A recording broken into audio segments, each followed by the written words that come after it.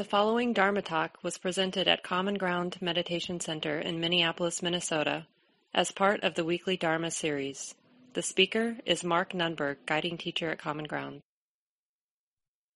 Yeah, and it's just really, I also mentioned that we sat for about 30 minutes, and it's useful at the end of the sit to really open up the practice where you're not directing the attention any particular way.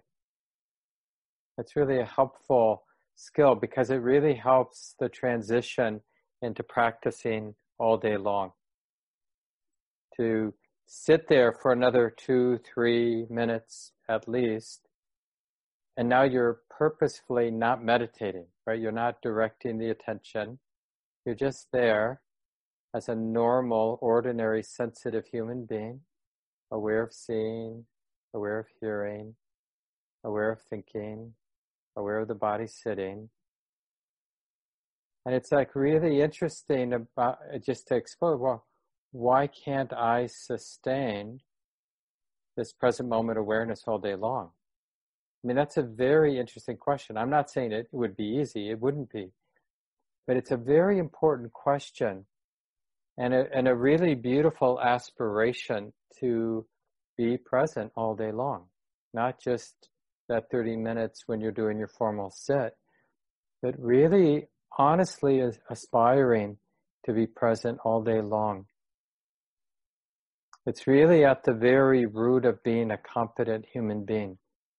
We can be so much more competent at everything we do, from ordinary things like drinking water and not bumping our heads on the cabinets and tripping on this and speaking wisely. I mean, everything we do is done more competently when we're bringing to the moment that full, clear, relaxed presence. And in a real sense, and I think I mentioned this in a previous class, in a real sense, there's some danger when we're not mindful, right? It's relatively easier for us to make mistakes when we're not present. And we're basically running on autopilot, going through the motions. Even we can have, be interacting with a friend, but really mostly being on autopilot, just kind of going through the motions. There's a really useful image that I think I heard it from Sharon Salzberg, but I'm not sure if she came up with the image. But it's a useful image for a practice. So the idea is there's a tightrope, and we're on the tightrope balancing, and stuff are coming at us, experience. And if we react, like if a pleasant experience comes at us, we'll want to grab onto it. Or if an unpleasant experience comes our way, we'll want to stay away from it. And we might get bored and distracted. But there are any number of ways for us to lose our balance on that tightrope. And then we fall. And here's the interesting part of the simile. You always land back on another tightrope. So we're falling all the time in the sense of losing that continuity of awareness, mindful awareness, right? But we always end up eventually back in the present moment. Where else could we be? Oh yeah, now it's like this. We might have been lost in thought for 3 minutes or whatever, but then we end up eventually, present moment awareness will reestablish itself. Oh, it's like this. Now, we might want to judge ourselves for having been lost in thought, and then we'll lose that moment because we'll get lost in judging ourselves. Oh, I'm such a bad meditator. And then we're lost again in thought. But we'll always come back to the present moment because it's the only place. We're always in the present moment. We just forget. So distraction is actually forgetfulness. One of the more important teachers this last 40 years or so has been this Vietnamese monk. Thich Nhat Hanh is his name. He's quite old now and has moved back to Vietnam basically to die. He's had a really serious stroke a few years back. But he's been quite an important teacher in the West, both here in the States and in Europe. After he got kicked out of Vietnam during the Vietnam War because he was a peace activist, And nobody liked him. The Viet Cong didn't like him. The Americans didn't like him. The South Vietnamese government didn't like him. So when he went to the Paris peace talks in like 1968, they wouldn't let him back. So it was good for us because he taught in the West for so many years. But Thich Nhat Hanh has this simple teaching that there's only, in terms of our awakening practice or mindfulness practice, there's only one enemy: forgetfulness. And what is it that we forget? We're forgetting that this moment is being known. We're forgetting the present moment. The present moment is always something being known. But when we're lost in thought, are we aware that this is being known? No, we're lost. We're caught up in the content, and there's no sense, oh yeah, this is being known. So I gave you an assignment before we did our set, right? I asked you to see if you could learn something, recognize something about what happens right before the mind gets distracted, right? There's some continuity of present moment awareness, and then at some point the mind's lost in thought. So what's that transition from being aware to being lost in thought? And the other question that would be nice for some of you to reflect on out loud for the others in the group, how about the other way, where you're lost in thought, and what is that experience of awareness, present moment awareness returning, having been lost in thought? What have you noticed, not just tonight, but generally in your sits and even during your daily life? What's that experience like when you remember, oh yeah, this is the present moment. This is being known. So let's start with that. And of course, it's totally okay to ask questions too. So what have you been learning? What questions have come to mind?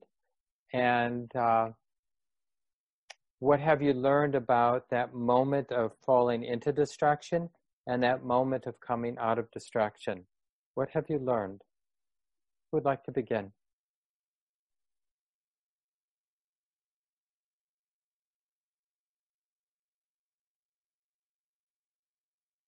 Point. I just want to emphasize that you don't have to figure out how you got lost in thought.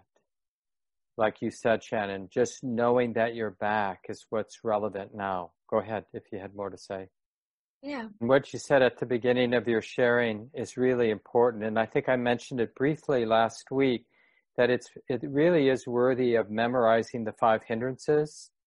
So wanting something, not wanting something or aversion, too much energy, restlessness and worrying, too little energy, sleepiness and mental dullness, and doubt, that spinning of doubt. This is an unwholesome kind of doubt. There's a useful skepticism, but that's not what we're talking about. Doubt is like the mind is staying on the surface, so it's not really resolving the doubt. It's kind of spinning in a way that's unproductive, that kind of doubt. And it'd be really useful to be able to catch these tendencies, because they're like habit energies. And for some of us, we're more of a wanting type. For others, we're more of a aversive type. So we're not going to have them in equal doses. But we'll have all 5 of these hindrances as tendencies of our, psychology, of our personality. And it's really useful to be able to recognize them before they get a full head of steam. Like just in terms of attraction, like being attracted to another person. And not even sexually attracted. It might be just they seem like an interesting person. But so you're in a group and somebody catches your eye and you haven't started obsessing about who that person is or I'd like to meet that person. But initially, there's just that more raw feeling of attraction, of wanting to look, like even when you're looking outside and there's an interesting movement in the trees and there's some bird and there can be wanting to see that bird. So it's very simple. And we want to notice that impulse to want something, to want to see that bird, to want to recognize that sound, to want to move the body to make this, pain go away, or whatever it is. These subtle, ordinary, very ordinary movements of greed and aversion, because they're always there. And the problem is the not recognizing, like Shannon said, if we don't see it, we don't recognize it, it just like takes over the mind. And it's almost like a flip. And we get absorbed in the wanting or in the not wanting. And we're not, there's no wisdom that's aware that we're spinning with wanting or spinning with not wanting. And we won't be aware until the mind starts to come out and we realize, oh, I've been thinking. But while we were lost in thought, we weren't aware. You can't really practice when you're lost in thought, can we? Yeah, thanks for getting us started, Shannon. Other comments, things you've learned about getting distracted and getting undistracted? What have you learned? What have you seen? And what questions are coming up for you?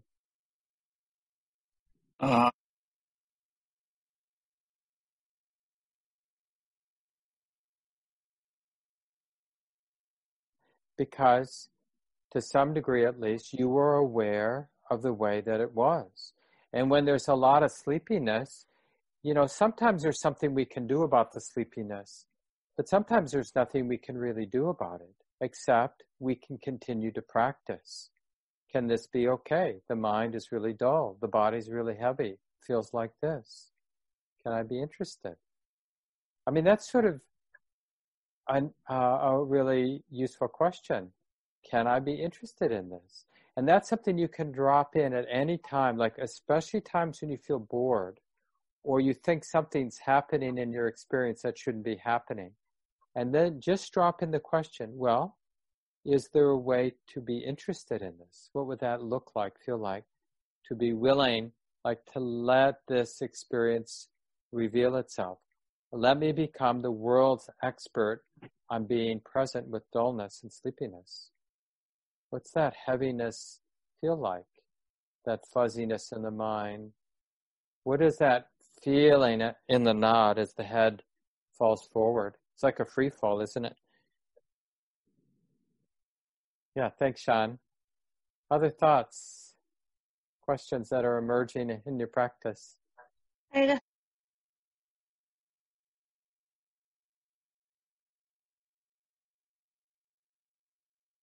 Thanks, Sarah. That's good to notice that.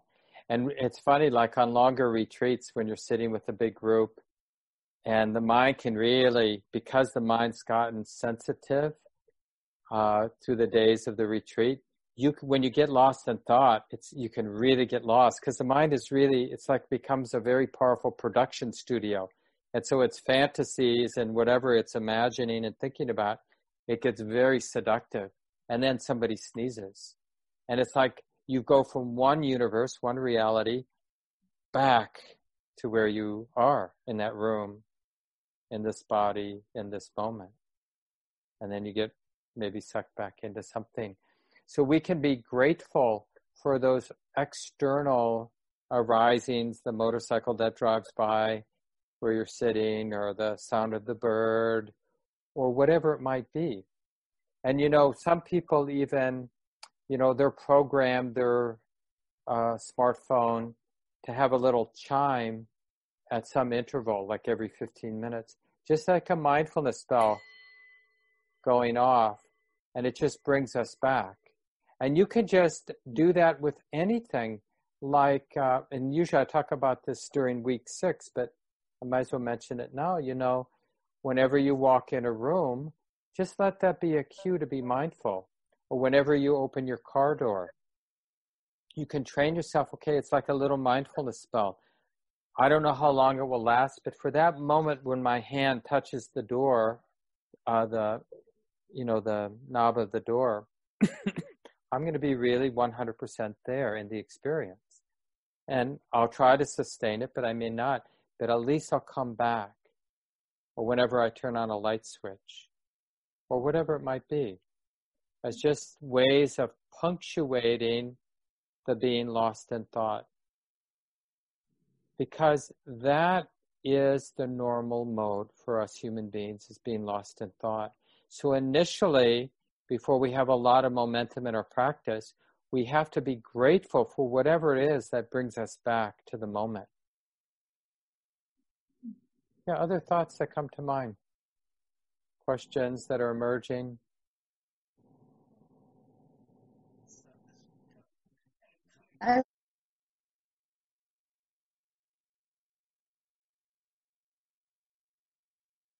I think you just nailed it right there, Sandy, that last thing you said, because what you're talking about going into it, it refers to a particular kind of effort where you've become the meditator who's trying to understand a phenomena. And you basically have gone from being in the moment to being in a conceptual mode. There's a problem. I'm a meditator. There's a problem. I need to understand that. And that's what gets you into the thinking mode. And what you're calling sort of more hands-off, that means you're actually with reality, right? So this is a really useful point that Sandy's making, because what you will probably notice is what Sandy shared with us, which is be very interested in when you shift your effort. Okay, now I'm going to figure this out, like what this is or why I'm doing this. Because you're basically in the story of your meditation. I was sitting, this thing happened, I want to do something to make it go away. And then that's the beginning of the novel your mind is writing. And you're just going to start thinking about that whole predicament. But you'll lose that moment to moment, this is being known. That's spacious, non-judging, non-controlling. Something is being known. This is being known. Now it's like this. Really hands off. Does that make sense, Sandy? Yeah.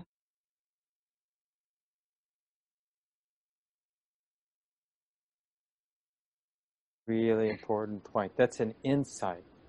So that's what I meant, when we see something or learn something, experience something about the nature of the mind and the nature of experience that we haven't seen as clearly before, then we call that an insight. There's wisdom that didn't used to be there.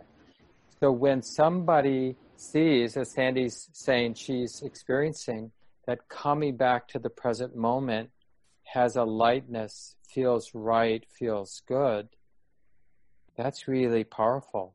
To start to notice that the aftertaste of having been lost in thought, even really neutral thoughts, not like despicable thoughts, just neutral thinking. Oh, I gotta take the garbage out.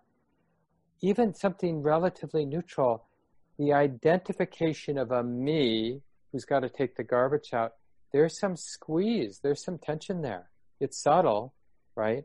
And so when the mind comes back to that more, the mode of being mindful, oh, this is just something being known. It's like a weight has been put down. It feels right.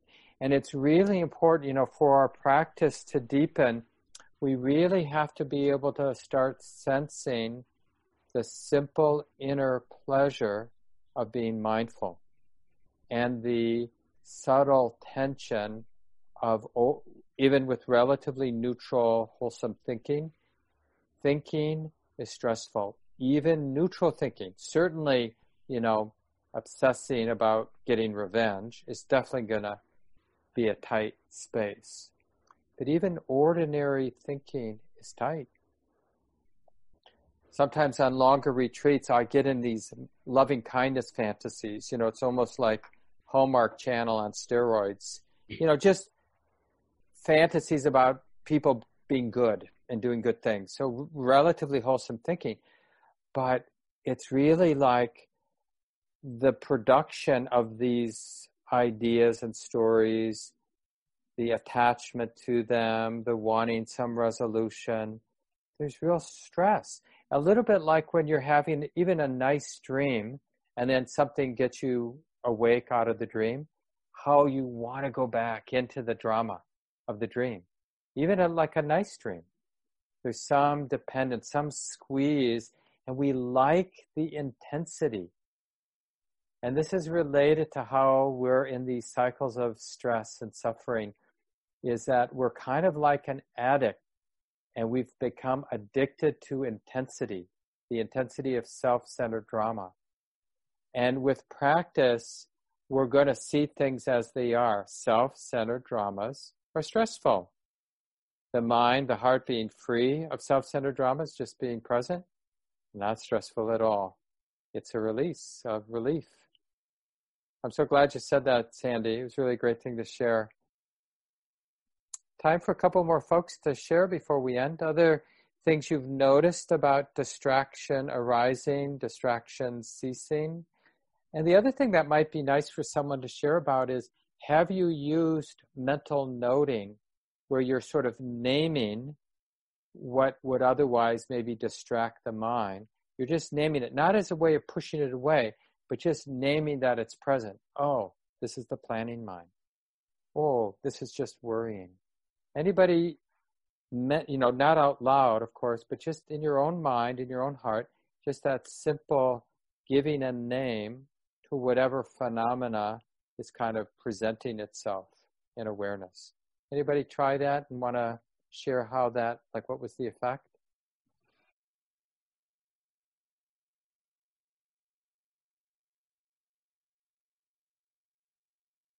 Painful. Yeah, that's really powerful. You to experiment, because physical pain and this wiry thing that Sally's mentioning is not an uncommon, this sort of wiriness of restlessness, the sort of physical manifestation of restlessness, because restlessness is both a mental phenomena, but also can be a physical phenomenon, right? Just like sleepiness can be mentally dull, but the body can also be really exhausted and sleepy. So it has both a physical and a mental. A lot of these hindrances can have a physical component to it. And it's really a worthy exercise for, not because you have to, because you want to learn, to really hold steady.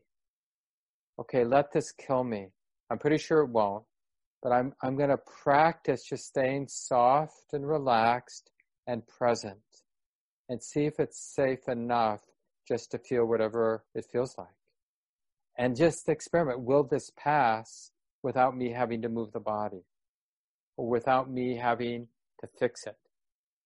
Because you know what?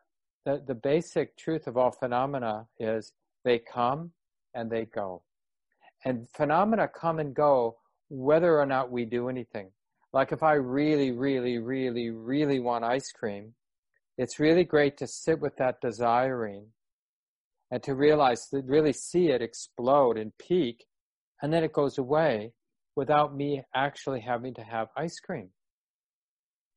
And then we start to feel much more powerful with the fears and the hopes and the lusts and desires that come up, because we know we can just be with them and they'll pass without me. Like we might have, in the middle of the night, we might have this real storm of fear of death, some existential crisis in the middle of the night. And we can sit with it and it can feel like it's going to suffocate or kill us. But eventually, these things go away. And then morning news or the morning coffee, and, we're laughing with our friend and something else happens. And we look back like, isn't it true? It'd be nice, with the 35 of us or whatever we are now, if everyone told about a time, the thought was this will never end. But the truth was, it did end. It was there. It was really intense. It felt unworkable. But actually it was workable. And so this is the last comment. Really get interested when your mind is saying something is unworkable. And just have a little softness, like, well, who knows whether this is workable or not? So I might need to move. I might need to make an intervention. But before I make an intervention, I'm just going to open my mind that it's actually workable. It may not be workable, but I'm going to keep my mind open that whatever I'm feeling, whatever I'm experiencing here in the present moment, that it's workable in the sense of I can be present with it. I can be willing to feel what I'm feeling, see what I'm seeing, and that like every other experience, it's going to bloom, it's going to manifest, and it's going to pass away. Everything comes and goes. Everything is nature, right? The nature to arise and pass. That's just really the fundamental truth of experience. Now, next week, when week 5, we will look at loving kindness and compassion and how that attitude of loving kindness, compassion is really an essential ingredient to be present. It's really hard to be present without there being a flavor of that kindness. So part of your homework when you're just, especially during your daily life, and you're remembering to be present and intimate and relaxed, notice that that presence, that mindful presence, really feels and looks like kindness in a very organic way. You're not like, it's not a contrived kind of kindness, but just kindness in its essence is that willingness to include things, right? Like when you're being kind to another person, you're including them. You're not needing them to be different. That wouldn't be kind if you need them to be different. But if you're willing to accept them as they're showing up right now, that's kind. So really notice how kindness really is part of this practice of being present.